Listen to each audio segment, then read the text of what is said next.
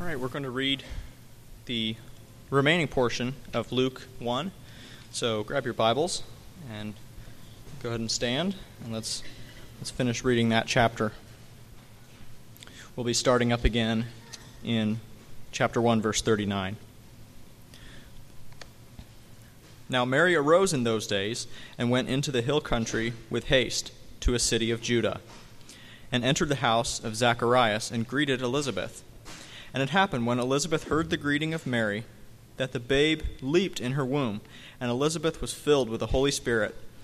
Then she spoke out with a loud voice, and said, Blessed are you among women, and blessed is the fruit of your womb. But why is this granted to me, that the mother of my Lord should come to me? For indeed, as soon as the voice of your greeting sounded in my ears, the babe leaped in my womb for joy. Blessed is she who believed, for there will be a fulfillment of those things which were told her from the Lord. And Mary said, My soul magnifies the Lord, and my spirit has rejoiced in God my Savior. For he has regarded the lowly state of his maidservant. For behold, henceforth all generations will count me blessed. For he who is mighty has done great things for me, and holy is his name. For his mercy is on those who fear him from generation to generation. He has shown strength with his arm. He has scattered the proud in the imagination of their hearts. He has put down the mighty from their thrones and exalted the lowly. He has filled the hungry with good things, and the rich he has sent away empty. He has helped his servant Israel in remembrance of his mercy, as he spoke to our fathers, to Abraham, and to his seed forever. And Mary remained with her about 3 months and returned to her house. Now Elizabeth's full time came for her to be delivered, and she brought forth a son. When her neighbors and relatives heard how the Lord had shown great mercy to her, they rejoiced with her. So it was on the 8th day that they came to circumcise the child, and they would have called him by the name of his father, Zacharias. His mother answered and said, No, he shall be called John. But they said to her, There is no one among your relatives who is called by this name. So they made signs to his father, what he would have him called. And he asked for a writing tablet, and wrote, saying, His name is John. So they all marveled. Immediately his mouth was opened and his tongue loosed, and he spoke, praising God. Then fear came on all who dwelt around them, and all these sayings were discussed throughout all the hill country of Judea. And all those who heard them kept them in their hearts, saying, What kind of child will this be? And the hand of the Lord was with him. Now his father Zacharias was filled with the Holy Spirit and prophesied, saying, Blessed is the Lord God of Israel, for he has visited and redeemed his people. He has raised up a horn of salvation for us in the house of his servant David, as he spoke by the mouth of his holy prophets, who have been since the world began, that we should be saved from our enemies and from the hand of all who hate us, to perform the mercy promised to our fathers, and to remember his holy covenant, the oath which he swore to our father Abraham, to grant us that we, being delivered from the hand of our enemies, might serve him without fear, in holiness and righteousness before him all the days of our life. And you, child, will be called the prophet of the highest, for you will go before the face of the Lord to prepare his ways, to give knowledge of salvation to his people by the remission of their sins, through the tender mercy of our God, with which the dayspring from on high has visited us, to give light to those who sit in darkness and the shadow of death, to guide our feet into the way of peace. So the child grew and became strong in spirit, and was in the deserts till the day of his manifestation to Israel. Please be seated.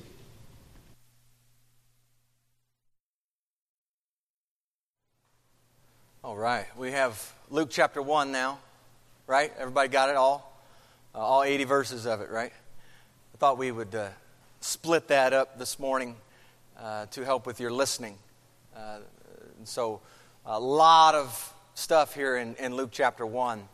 So as you might imagine, we're going to be doing more of a flyover of Luke 1 as opposed to verse by verse. Some of you saying amen, right? We're not going to do a verse by verse this morning in Luke chapter 1, but we'll get a flyover picture of Luke chapter 1. So with that being said, why don't you join me in a word of prayer and we'll get going. Father, you sent your Son here into the world, that through him you might save the world. And Father, this morning we are grateful for your love toward us in sending your own Son while we were yet sinners. This Son of yours came to serve as our sin substitute. We see the Bible tells us that He took upon Himself in the flesh our sins when He died on that cross. And Lord, You've given to us 4 gospel records to wash over us, to teach us, and to show us who this Son of Yours really is. And as we open Luke's good news account of Jesus, I pray that we would see it anew, that we would take in from this opening chapter all that You have for us. Father, You've made us that we might know You. And the arrival of Christ to earth is wonderful for us to see as You've intended it for us to see it. And Father, I pray that we would recognize and see Jesus having come here to earth, that we would recognize, that it would register within us that You sent Your only begotten Son here to earth.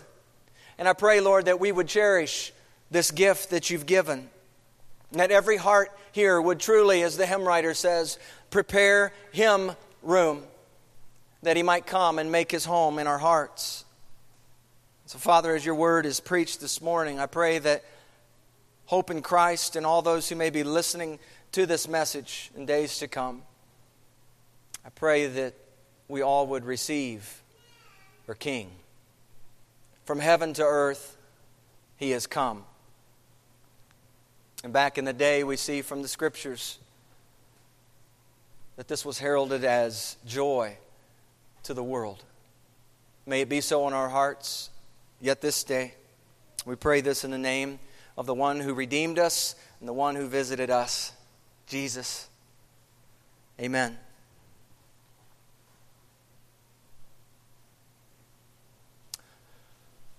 This morning, I'd like to ask you a question. Are you ready for Christmas? Some of you are going, oh, that's a terrible question. Some of you are going, I've heard that question. Are you ready for Christmas? I had a little one has a hand up, says, acknowledging, yes, I'm ready for Christmas. When people ask you that question, and they've asked, I've had that question asked of me already several times here in the month of December. Sometimes I wonder, what do they mean when they ask the question? Anybody ever thought that? What really is driving the question? There seems to be a question behind the question. What do they mean? Well, let me ask you this. How do you typically respond to the question?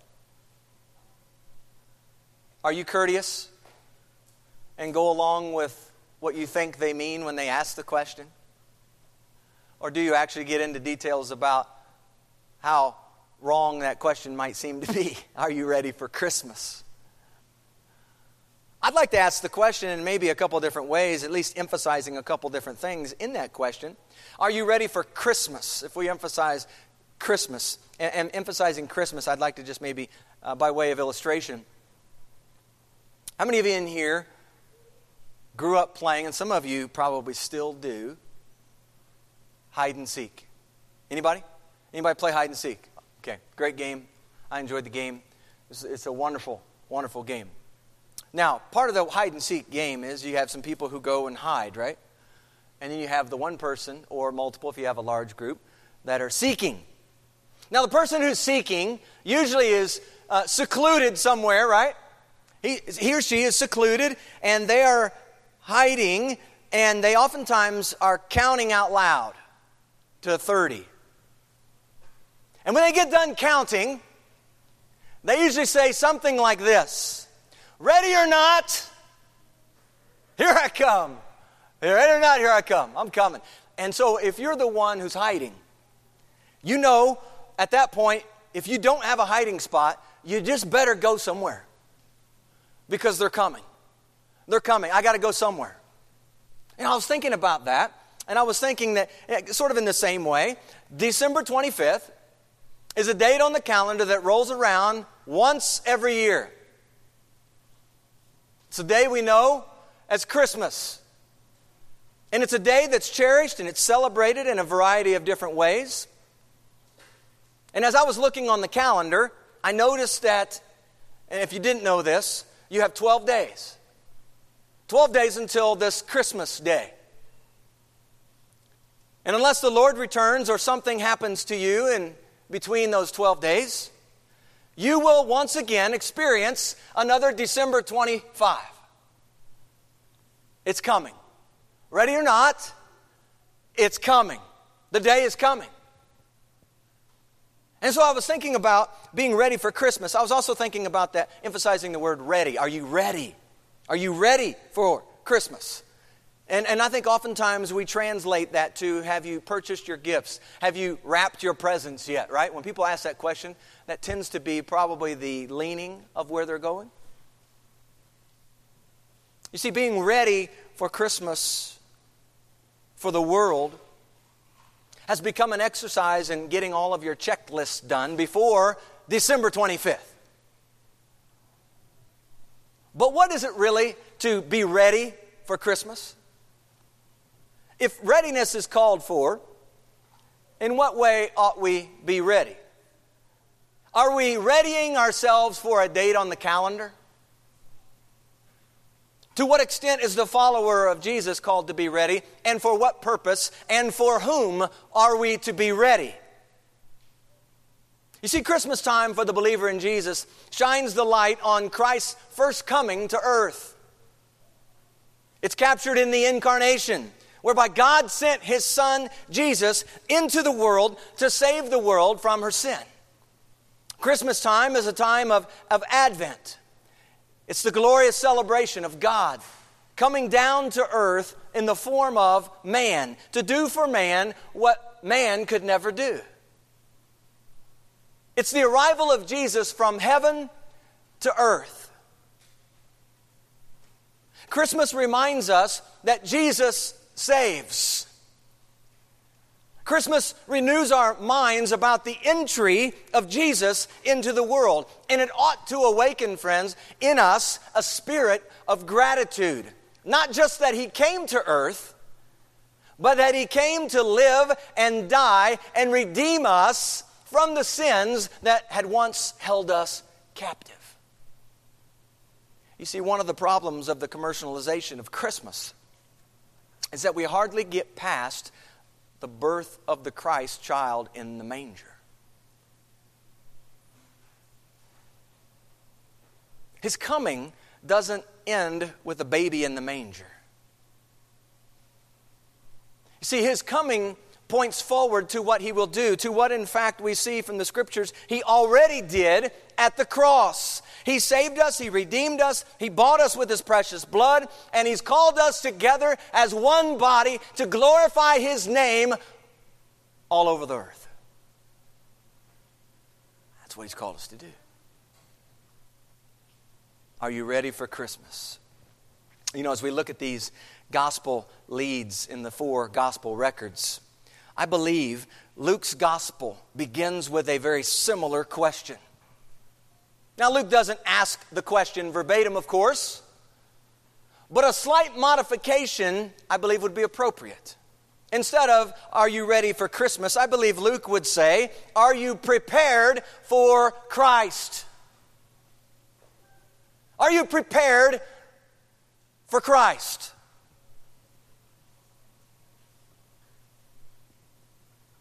Perhaps this gospel lead ought to be readily at hand for the remainder of this Christmas season. I mean, think about the implication of Luke's question versus the world's question. Instead of getting ready for a date on the calendar, Luke is calling his reader to prepare for Christ Himself. Instead of purchasing gifts as the sign of being ready, Luke is preparing our hearts to know with certainty this Jesus of the Scriptures. He's pointing his reader to a unique spiritual gift given by God Himself to the world. A gift that truly keeps on giving, for it is eternal in nature. John chapter 17 verse 3 says, "This is eternal life, that they may know you." This is the prayer of Jesus to His Father. "This is eternal life, that they may know you, the only true God, and whom? Jesus Christ, whom you have sent." This is eternal life. Christmas is one day on the calendar.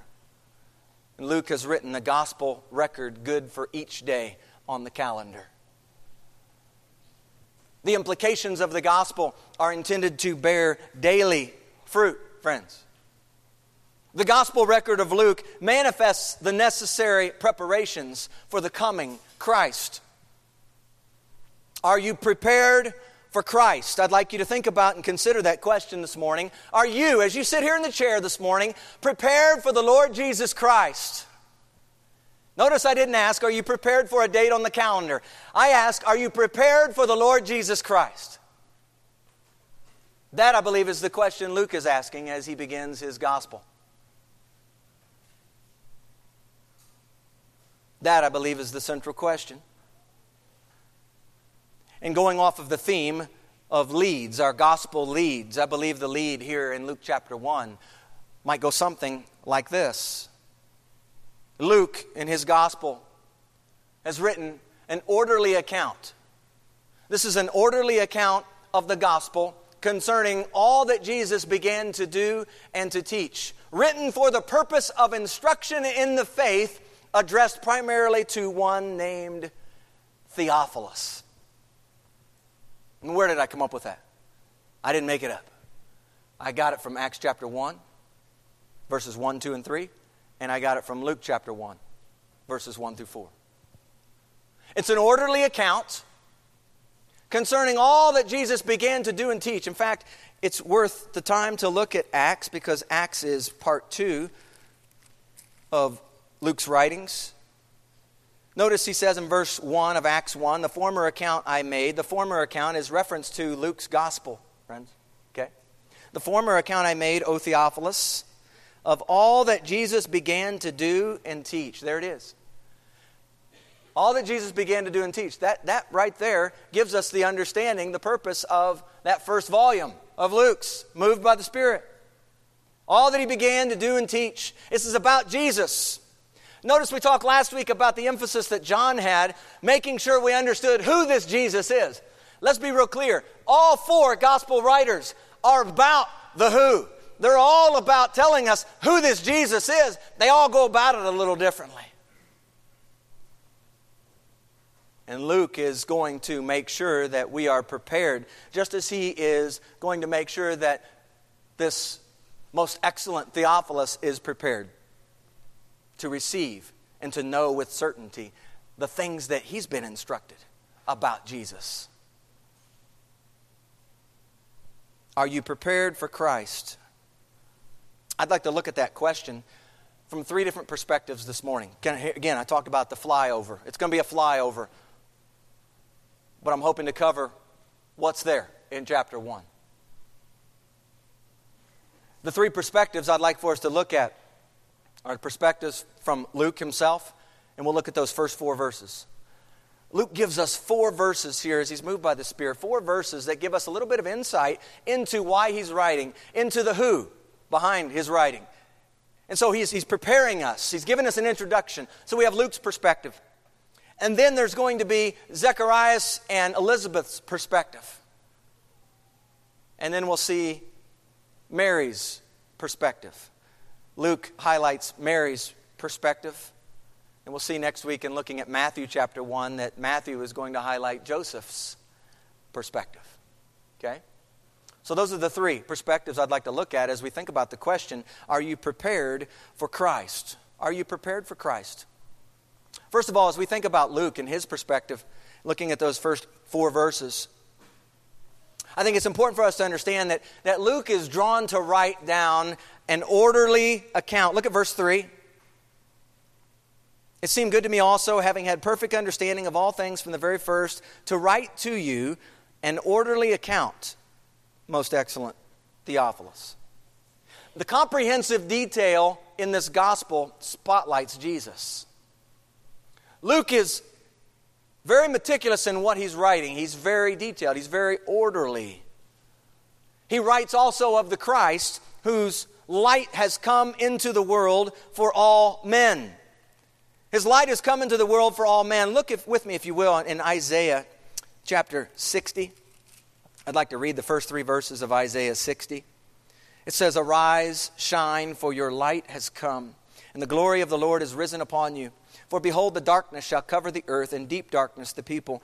but the Lord will arise over you, and His glory will be seen upon you. Verse 3, the Gentiles shall come to your light, and kings to the brightness of your rising. The Gentiles shall come to your light. Luke is writing as a Gentile, and he's speaking this good news. He's sharing this good news and saying essentially, this good news is available to all men. It's available to all. In fact, he says pretty much verbatim in Luke chapter 2, when he's talking about the shepherds, and this good news has been given to all. In the city of David, a child has been born. We see also that Luke, in his perspective, as we're thinking about Luke and his perspective, being prepared for Christ, he's writing from a discipleship perspective. He says that you, verse 4, that you may know the certainty of those things in which you were instructed. He's writing this gospel to instruct Theophilus, listen, and you, Theophilus, and you, me. He's writing to instruct all of us, the listener, the reader, in the good news message of this Jesus that he knows. But notice, not only is he writing from a discipleship perspective, Luke is also writing with high credibility. His source of credibility is off the charts. Look at verse 2. Just as those who from the beginning of the time when Jesus was here on earth, right? Just as those who from the beginning were eyewitnesses and ministers of the word. That's what he refers to them as. Eyewitnesses, people who saw something firsthand. They saw what Jesus was doing. They saw Jesus walking. They saw Jesus preaching and teaching and healing. They saw Him. And Luke is saying, my source for what I'm writing here comes from these eyewitnesses and comes from these ministers of the word, the ones who were also proclaiming the name of Jesus. That's where I've gotten my information, in part because we know that he receives his information also from whom? The Holy Spirit. Because Luke, just like many of these other writers who pen what we have before us in the Scriptures, he's been moved by the Holy Spirit. He's one of the holy men of God, moved by the Spirit, to write what we have here before us. So, just as those who from the beginning were eyewitnesses and ministers of the word delivered them to us. I want you to note that Luke is not only the beloved physician of the Apostle Paul. Colossians 4:14, as Colossians is coming to a close, Paul there in his letter to the church at Colossae refers to Luke as his beloved physician. A beloved physician, a doctor. We oftentimes refer to him as Dr. Luke. He is a doctor by trade. Keep that in mind as you read this gospel. But he is also an excellent historian as well. Because you see, he's also the writer of Acts. And he's the one that's used by God to write the history of the early church. He says that he had here in chapter 1 of Luke, he had perfect understanding of all things from the first. And you might ask, well, how is that so? Well, I believe that the words were inspired words given to him by the Holy Spirit first and foremost, coupled with these first-hand accounts from these eyewitnesses and these ministers of the word who shared their testimonies of being with Jesus. And so Luke is but one of the holy men moved by the Spirit. He's writing inspired by the witness of the Spirit. I believe Luke is also, as we think about his preparation for Christ, in his writing here in Luke chapter 1, in the entirety of this gospel, he writes out of compassion and concern. Luke writes out of compassion and concern. He says in verse 1, inasmuch as many have taken the task of writing down the history of what Jesus accomplished and fulfilled during his brief stay on earth. And as I was thinking about verse 1, and I was thinking about how writers today perhaps would pass on writing about this subject. Why? Because if they know there's a lot of other people writing about this subject, sometimes they don't want to necessarily put their work in because everybody else has already written about this subject. It's already been exhausted. Luke tells us that there were many who undertook this task of writing chronicling the events of Christ.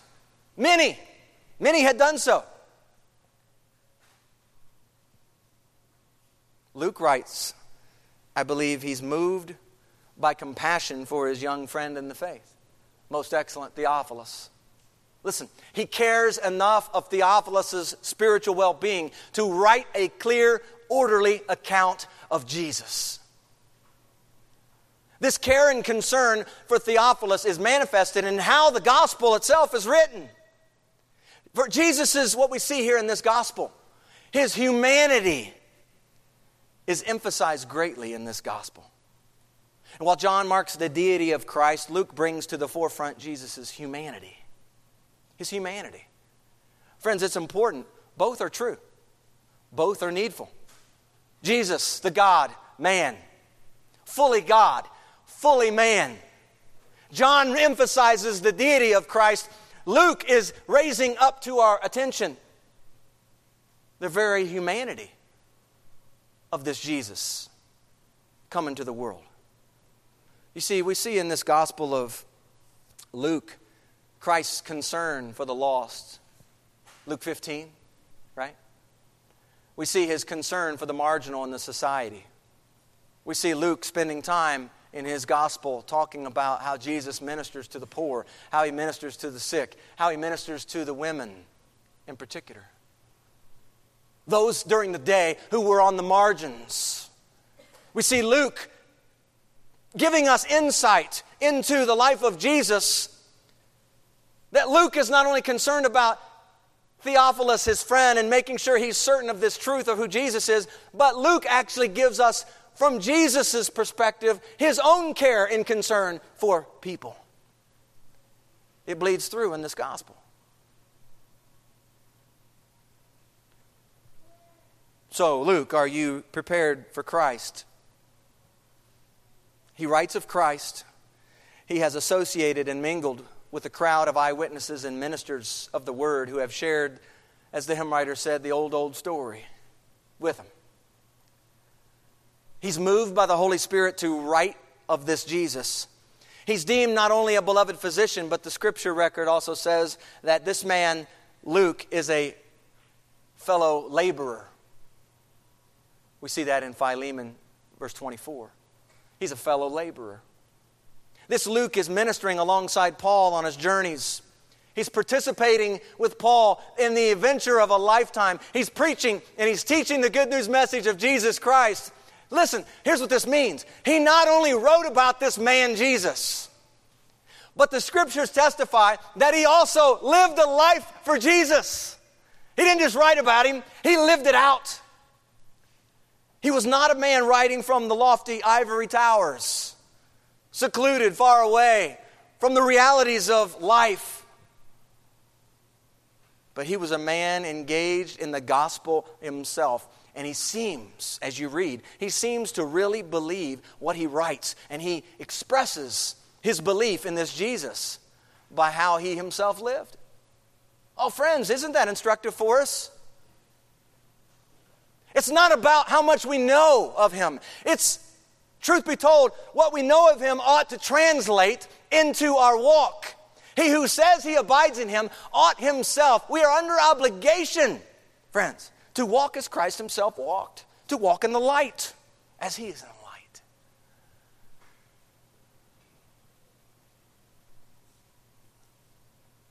So we have Luke's perspective. I believe here we keep going in Luke chapter 1, the flyover, and we see another perspective, and that's that of Zacharias and Elizabeth. In verses 5 through 25, we see the first segment of Zacharias and Elizabeth's perspective.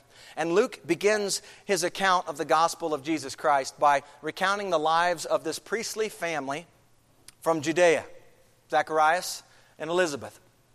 The Bible tells us that both were righteous before God. They were walking in all the ordinances of the Lord, blameless. So what we have here, Luke is presenting right out of the gate, as we think about the gospel lead, how does he begin talking about this gospel of Jesus Christ? He begins by bringing to our attention the account of Zacharias and Elizabeth. A godly couple. Godly couple. Seems like, from what we can tell. Godly marriage, solid couple in the Lord. And then you get to verse 7. But they had no child. But they had no child. Now, to have no child back in the day was a really difficult thing, especially for the woman. You might recall Hannah. She had no children. And it was doubly painful for her in that she had a rival named Peninnah who kept provoking her. Why? Simply because of the absence of her children. Hannah didn't have any children. Peninnah at the opening of 1 Samuel has several. You see, back in the day, great shame marked the women who could not bear seed for their husbands and family lines. Elizabeth, according to Luke chapter 1, verse 7, was barren. And add to that, both were well advanced in years. And I read that both were well advanced in years, and it reminded me, it took me back a little bit further. It took me back to Abraham and Sarah. You remember Abraham and Sarah? 100-year-old, 90-year-old, remember that? That's pretty well advanced in years. So here's the thing. What we're reading is not something new. We're reading about something that prior to Luke chapter 1 has happened. I also want to bring to your attention, not only has it happened, but Zacharias and Elizabeth are godly people. He's a priest. She's of the daughters of Aaron. I would imagine that both of these individuals knew about Hannah. I would imagine that both of them knew about Abraham and Sarah. Keep that in mind. When this context,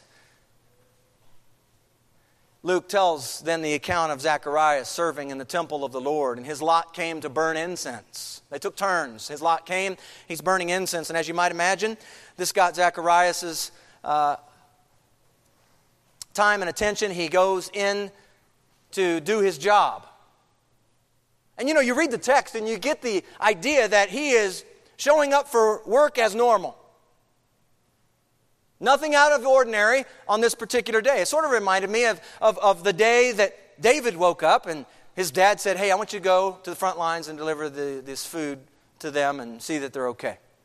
David woke up that day, and I'm sure he was just thinking that it was going to be just another day. Well, he comes to find out in that day it was not going to be just a regular ordinary day. I think Zacharias, he's going in to burn, he's going to do his duty before the Lord, serve his Lord. This is his regular work day. He shows up for work on this day to carry out his prescribed duty. And Luke chapter 1 verse 11 says, then an angel of the Lord appeared to him.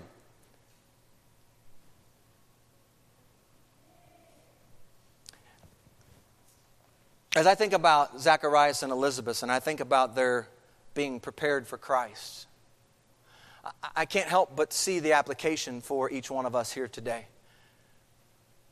Because I just want to let you know from what we read in the Scripture, the Lord is not in the business of only showing up inside the walls of a building on a Sunday morning.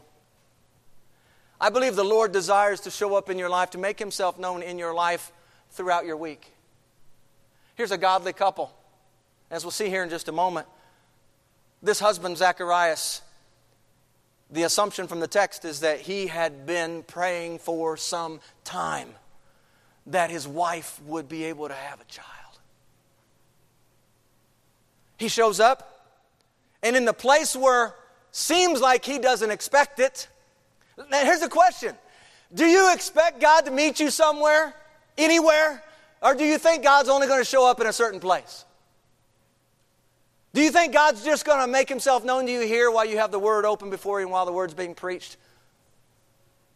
Or do you expect God to meet you at your workplace? Do you expect God to meet you inside your own household? Do you expect God to intervene in your life? Well, I read this, and that's just something that it's hard to miss. Because I don't believe Zacharias, and we'll get to Mary in just a moment, I don't believe either one of them knew that The angel of the Lord is going to show up today. I better get things ready. So here in verse 11, the angel of the Lord appears, standing on the right side of the altar of incense. As you might imagine, this got his attention. The text says fear fell on him. He was troubled. I want you to notice the 4 initial things that come from the angel. Number 1, do not be afraid. Common phrase that always is put out because when an angel shows up, that's our first inclination is shock. Whoa, wow. We don't know what to say. Do not be afraid. There's a word of comfort here. Do not be afraid. Secondly, your prayer is heard. Your prayer is heard. That's my assumption from the text. The fact that the angel says your prayer is heard leads us to believe that Zacharias was doing what? He had been praying for a son, a child. He'd been praying. And he says, the angel, your prayer is heard. Third, he says, your wife Elizabeth will bear you a son. Fourth, he says, not only is he going to bear you a son, but gives the name. His name's going to be what? John. And he goes on then to describe the life of this child and his purpose for coming into the world. And as I was reading about the purpose for John's life, it reminded me of what we talked about last week in John chapter 1. And it was just solidifying that there was a man sent by God whose name was John. You see, John just gives us the big picture. There was this man sent from God. You read Luke chapter 1, and no doubt he's sent from God. He came via this angel and this announcement. Sent by God. Look at verses 16 and 17. The angel is describing this son to be John. He will turn many of the children of Israel to the Lord their God. He will also go before him, that's the Lord, in the spirit and power of Elijah. Elijah, the prophet Elijah. Again, he's talking to Zacharias. Zacharias, a godly man who would have known of Elijah. And he's now being told that his son is going to go forward in the spirit and power of Elijah. Think about this as dad.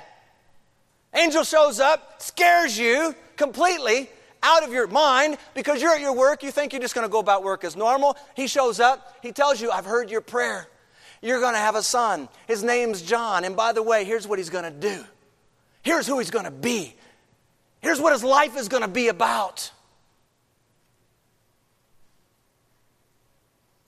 The spirit and power of Elijah to turn the hearts of the fathers to the children and the disobedient to the wisdom of the just. And here's the phrase. If you underline in your Bible, mark this, write this down. Here it is. To make ready a people prepared for the Lord. That's what John was going to be about. He was going to make ready a people prepared for the Lord. Are you prepared for Christ? I believe the Lord right now, even in the infant stages, is preparing Zacharias and preparing Elizabeth for this very question. Are you prepared for Christ?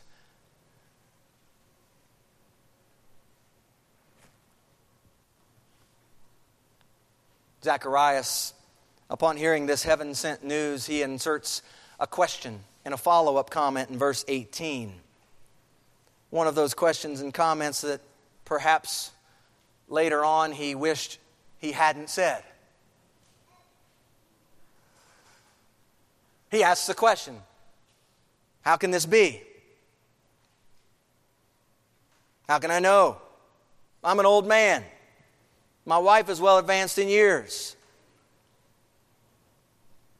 Gabriel then in verse 19 seems to rebuke him for his unbelief. I want you to mark that. Note that in the text. The rebuke comes in the form of Zacharias being mute for the next 9 months, the length of Elizabeth's pregnancy. Why? We need to understand this. The text tells us early on that he was a godly man. So was his wife. They were a godly man. A godly man. Here we have a godly man who didn't receive the words of the Lord's messenger as delivered. I think that needs to at least be brought out on the table. A man who knew of Moses, a man who knew of the prophets, and how the Lord worked through them, and yet he failed to receive the words from God for himself. Oh, friends, this is so instructive because we can know about God. We can take up the Word and we can look up verse and chapter and we can have a reference. But when the Lord is speaking to us, do we hear what He has to say? Or do we question? Do we do what Zacharias does here? And simply don't believe. We don't believe. Because we're looking at our reality. I'm pretty old. We're both pretty advanced in years, Lord. I don't know if you got the right situation here. Remember, He's the potter and we're the what? Clay. Now, I don't want to be too harsh on Zacharias here, but I do want to point to his lack of faith in this particular portion of the text. You know, we can know the stories of Jesus, we can know His love for us, and yet we can operate much like Zacharias, without faith. The text isn't completed, though. You see, because I think the Lord is preparing Zacharias and Elizabeth for something great. Listen, He's preparing them for something, I believe, even greater than having their own child. How many of you remember when your first child was born? Remember that? Remember that time? Oh, you know what? I asked the question. This is great because I get to see all of your faces. When I asked that question, you know what I saw? Smile. That's what comes to mind oftentimes when we think about the first go-around, our first child. It's joy. It brings joy. I believe during those mute months, 9 months worth, I believe the Lord was doing a work in Zacharias' heart. And you know, we think of trials and how they come in a variety of ways. But I was thinking about how not speaking for 9 months would be quite a challenge. Imagine not being able to talk for 9 months. 9 months. 9 long months. Not being able to talk. And not just being able to voice, not voicing our opinions, our thoughts, etc. But 9 months of contemplating how I got in this situation.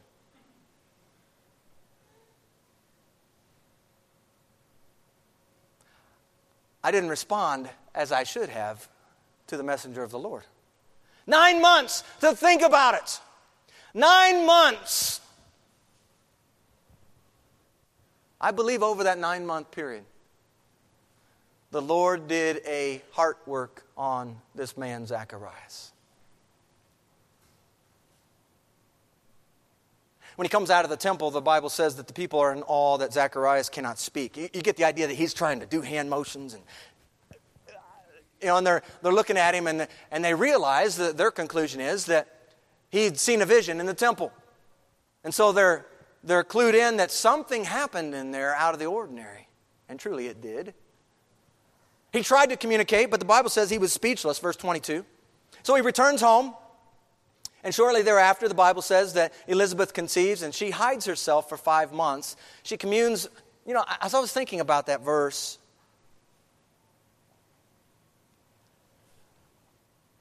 I believe for Elizabeth, this was an intimate time between her and the Lord.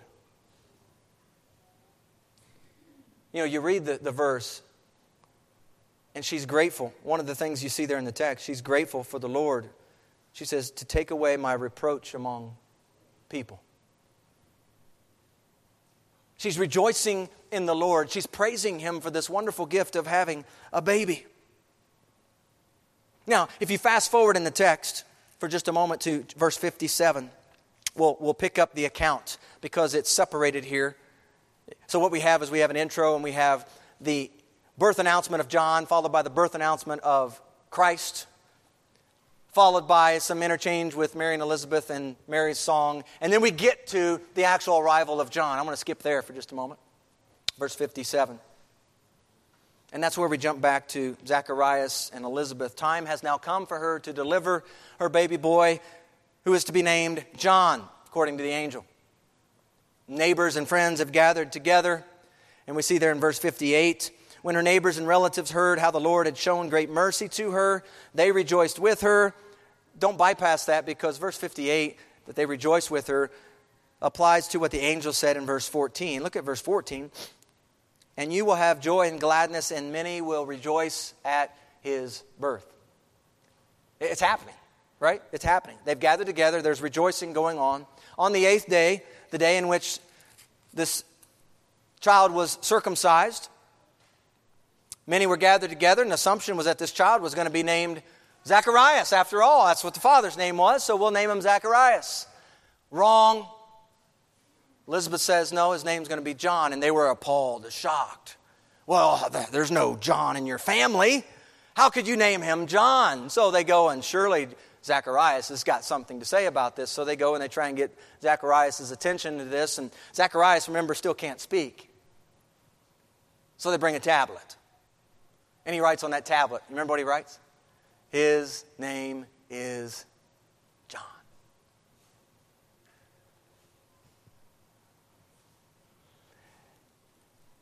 And it was at that point when a few things happened. Everyone is shocked. The Bible says they all marveled.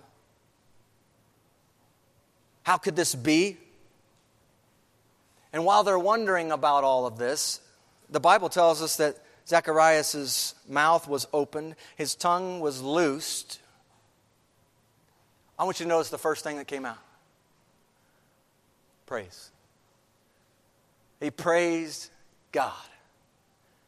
And see, I think that the first thing that comes out is significant in what God was doing in Zacharias over that 9-month period. Because I'm convinced of it as I read the text. He praised God, and he realized what God had done. He realized his own sinfulness and not believing. His first response is praise to God. And news about what the Lord had done was spreading all over the place. And the question that was circulating, I found interesting. Here's the question that was circulating. What kind of child will this be? What kind of child will this be? The angel had already told John what kind of child this is going to be. And now the people are all wondering, what kind of child is this going to be? Both Zacharias and Elizabeth said his name's John. That's pretty odd. And they're all wondering now what's going to happen. And so we see here, following this segment in 66, which ends with, and the hand of the Lord was with him. The hand of the Lord was with him. Verse 67 then, the follow-up. His father Zacharias was filled with what? Filled with the Holy Spirit. And prophesied. He was filled with the Holy Spirit. The end of Luke chapter 1, friends, is not the birth of John, but the praise from John's father, Zacharias. As a priest, he was accustomed to going before God on behalf of the people. And now the priest, having recently had his tongue loosed to speak, is filled with the Holy Spirit, and he prophesies. And I get the feeling that praise is overflowing at this point. And I'm grateful to Luke that he includes the overflowing praise of Zacharias right here in the text.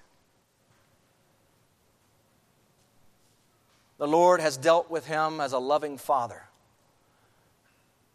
and has blessed him with a son who will make ready a people prepared for the Lord.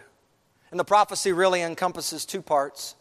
The first part is praise to his God, but the second part is his blessing upon his newborn son. Look at verse 76. And you, child, you almost picture him holding his child in his arms looking at him. You, child, you will be called the prophet of the highest. For you will go before the face of the Lord to prepare his ways, to give knowledge of salvation to his people by the remission of their sins, through the tender mercy of our God, with which the day spring from on high has visited us, to give light to those who sit in darkness and the shadow of death, to guide our feet into the way of peace. This son of whom he speaks is going to go before the face of the Lord to prepare His ways. And 3 things He says here that I think are important to note. To give knowledge of salvation to His people. To give light to those who sit in darkness. And to guide our feet into the way of peace. Oh, this is a beautiful passage, prophecy from John's father, Zacharias. And I was thinking about, again, the question, are you prepared for Christ? And thinking about this godly couple. Is this godly couple prepared for Christ? Friends, we need to understand they are the parents of the one who would go before the face of the Lord to prepare His ways. They are living out what it is to train up a young man in the ways of the Lord. Can you imagine what it would have been like to raise John as your son, knowing that his primary calling in life was to get people ready for the coming of the Lord Jesus Christ? Friends, that's not a far cry, I believe, from what the Lord's called every single one of us as parents to be doing. To prepare and train up our children in such a way that they make ready the people that are around them in their sphere of influence, to prepare them for the coming of the Lord Jesus Christ, that they talk and speak and act in faith, talking about this Jesus who is going to come. I believe they're prepared. I believe they are in the process of being prepared. They come from a priestly family. And now a relative is about to be involved in the mix. The same angel Gabriel sent on another divine errand just 6 months after his announcement to Zacharias. Look back at verse 26. Verse 26. And we see Mary's perspective here in 26 through 38. Let's keep in mind who Mary is. Mary is a virgin. She's betrothed to a man named Joseph, who's of the house of David. And Gabriel comes down to Galilee, to the city of Nazareth, to pay her a visit. A visit that many today still talk about. For it was this visitation that delivered the good news to Mary. This was a visit that changed Mary's life for sure, right? It's hard to doubt that. It changed her life completely. But this was a visit that was going to alter the course of history. Not just Mary's life. Your life. My life. God was coming down to earth and was going to arrive via the womb of a virgin named Mary. The angel shows up, as he oftentimes does, uninvited. Uninvited. Mary wasn't getting the house ready for the angelic visit. He shows up, and he does that in both instances here, with Zacharias and also with Mary. We assume that he's showing up at her home. We don't know. The details aren't necessarily there. But that's my assumption as I read the text. And the angel tells Mary a few things, just like he tells Zacharias a few things up front. First of all, do not be afraid. Do not be afraid, Mary. You have found favor with God, he says. And he says, you will conceive in your womb and bring forth a son, Mary. And you shall call his name Jesus. Now the angel, there's certain similarities, isn't there? Shows up, do not be afraid. Tells him they're going to have a son, Zacharias. Tells him what the name of that son's going to be. Shows up to Mary, do not be afraid. Says you're going to have a son. And says here's what the name of that son's going to be. And then he goes on, as he did with Zacharias. The angel goes on to deliver the course of her son's life. Who he is, what he will do. And then she asks a question. And truly, one might think about, well, what's the difference between Zacharias' question and Mary's question? You ever thought about that in the text? Did you read it? Well, why did Zacharias he got pushed on the mute button for 9 months? Mary asks the question and she's okay. What happened? How's that so? Well, while I may not know 100% why it's so, I do believe that the context helps us understand. I believe that the heart of Zacharias was not in the right place because the Bible does say it was his unbelief. And with Mary, She's asking what I think for many of us would have been a very common question to ask, because she's going to conceive, and in Mary's mind, she asks the question, how is this going to be possible since I do not yet know a man?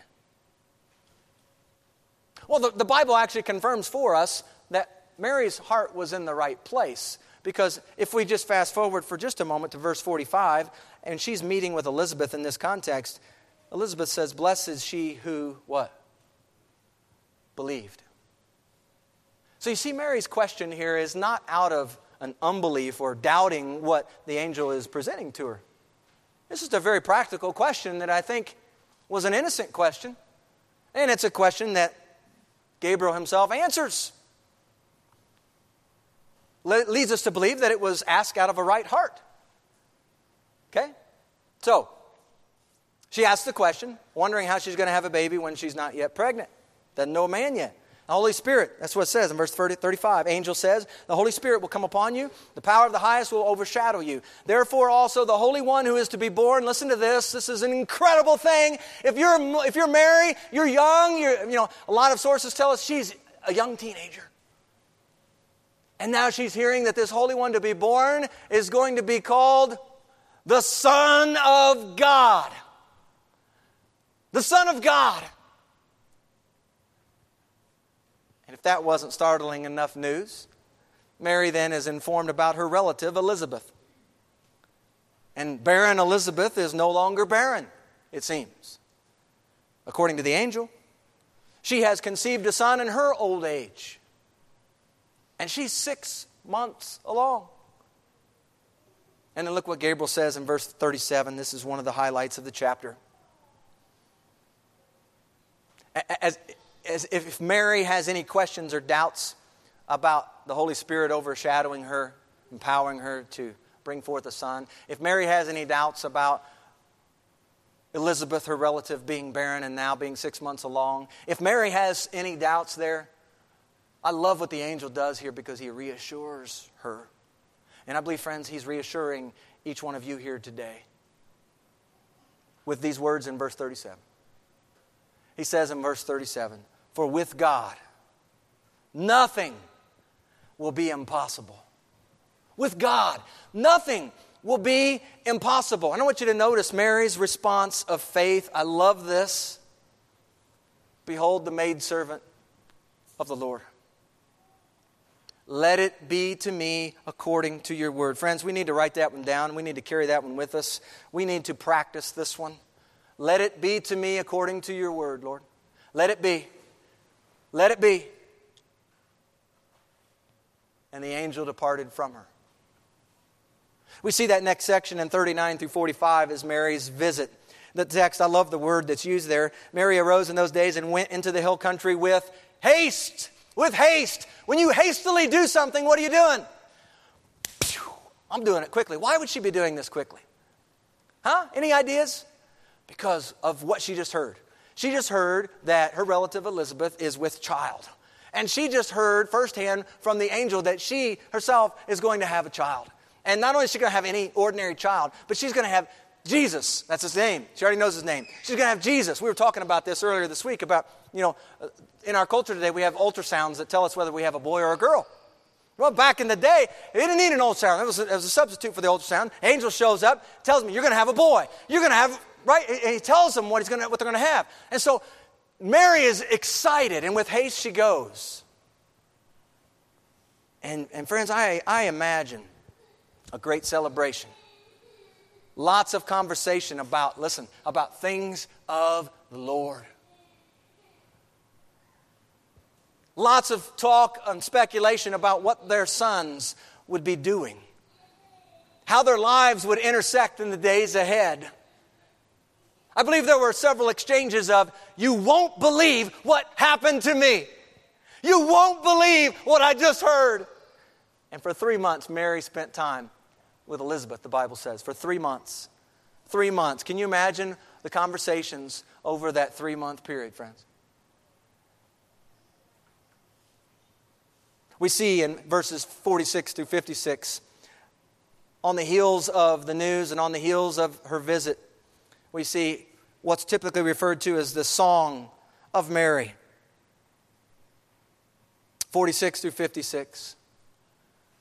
A response from Mary and Elizabeth's time together. Those words in verse 45, I believe there is a connection between 45 and what she tells Mary and what the response is there in that song right in the next verse. Blessed is she who believed, for there will be a fulfillment of those things which were told her from the Lord.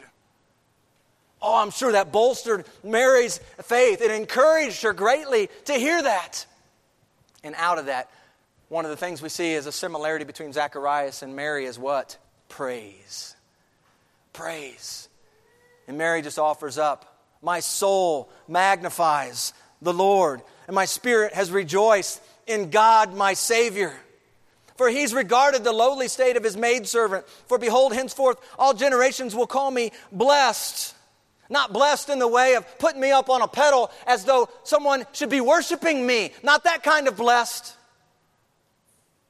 But blessed because God gave something to me out of His storehouse of goodness.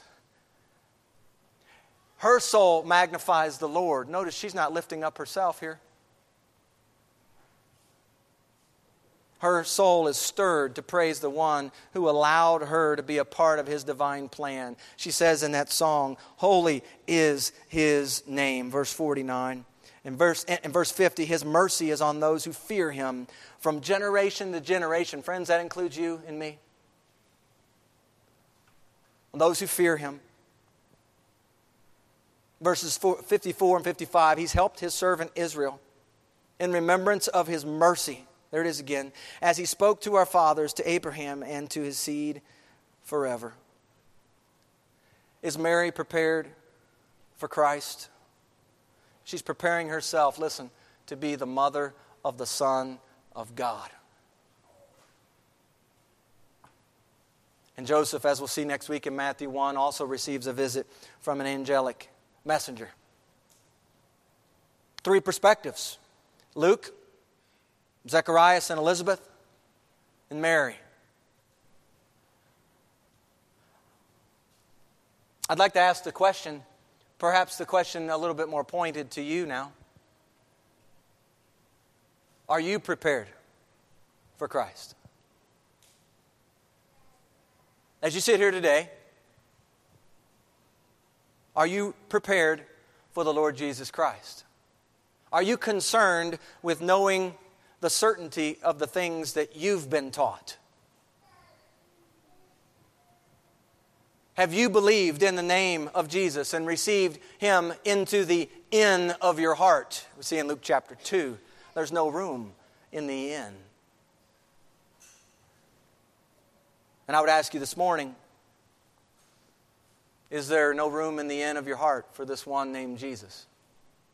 Are you making preparations for Him to come and make His home in your heart? Some of you haven't yet done that. He's coming back, friends, a second time.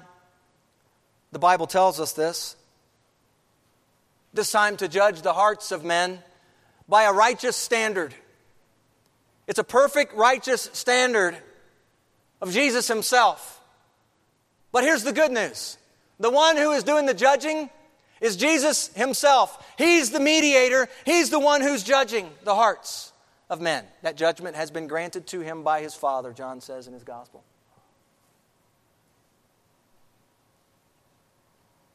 So we look at this Christmas season. And yes, it's true that Christmas for many people is a day on the calendar. But I would hope that those of us in Christ would come to understand that Christmas as a day on the calendar falls woefully short of what the Lord would have us think and do and react to as it pertains to the arrival of Christ. I would want to encourage you this morning as we close Luke chapter 1 to remember that not only do we celebrate His arrival the first time, but we are also looking forward to His second arrival. Friends, He's coming again. And the question I just would like to leave you with is, will you be prepared for Jesus when He comes? And in the interim, will you be about doing what we read about here in Luke 1? In particular, what we read about Luke himself. That Luke didn't just concern himself with writing an orderly account, but we see in the life of Luke a life lived out. He's living this gospel. In the interim, while we still have breath, let us also live out this gospel and not just know of it, not just know pieces of it, not just have facts here, but let us spend our days living out this gospel of Jesus Christ. Can we do that? Can we commit to doing that? Is He worth it? I hope so, friends. Because you see, God gave His all, gave His Son, that you might have life. Let's pray. Father, we thank You for this orderly account. We thank You for this instruction in the faith that Luke has provided for us in Your Word as he's moved by the Holy Spirit. Father, I thank You for these perspectives in Luke 1. I thank You for how Luke begins teaching us about the gospel of Jesus Christ. I thank You for this account of Zacharias and Elizabeth. I thank You for the lessons that are learned in that exchange between Zacharias and the angel. I thank You, Lord, for the perspective of Mary that we have here in this first chapter. I thank You, Lord, for her belief. I thank You, Lord, for her response that teaches us so much that when You are speaking to us, it ought to be our response as well to say, let it be. Let it be as You have spoken. Oh, Father, I pray that we would understand that when You speak, even when it doesn't make any sense to us, with You, nothing is impossible. Father, I pray we would be a people that operate by faith. That we would come to understand that we are called to trust in You with all of our heart. We're called not to lean on our own understanding, but in all of our ways we're called to acknowledge You and to realize that You are the one directing our steps. And we see that so clearly here in chapter 1 of Luke. We see, Lord, that through the lives of these people in Luke chapter 1, You are preparing the way for Christ. Father, I pray that You have done the same thing yet this morning as we've read through and studied this chapter. That You are also planting seeds of preparation in the hearts of men and women here. Preparing each one of us for the things that You're going to do in these days ahead. Preparing us to be witnesses that You've called us to be for this one Jesus Christ. Thank You, Father, for Your word of truth.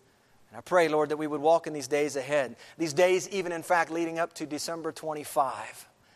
May we be voices that testify to Jesus Christ in these days ahead. I pray in the name of Jesus.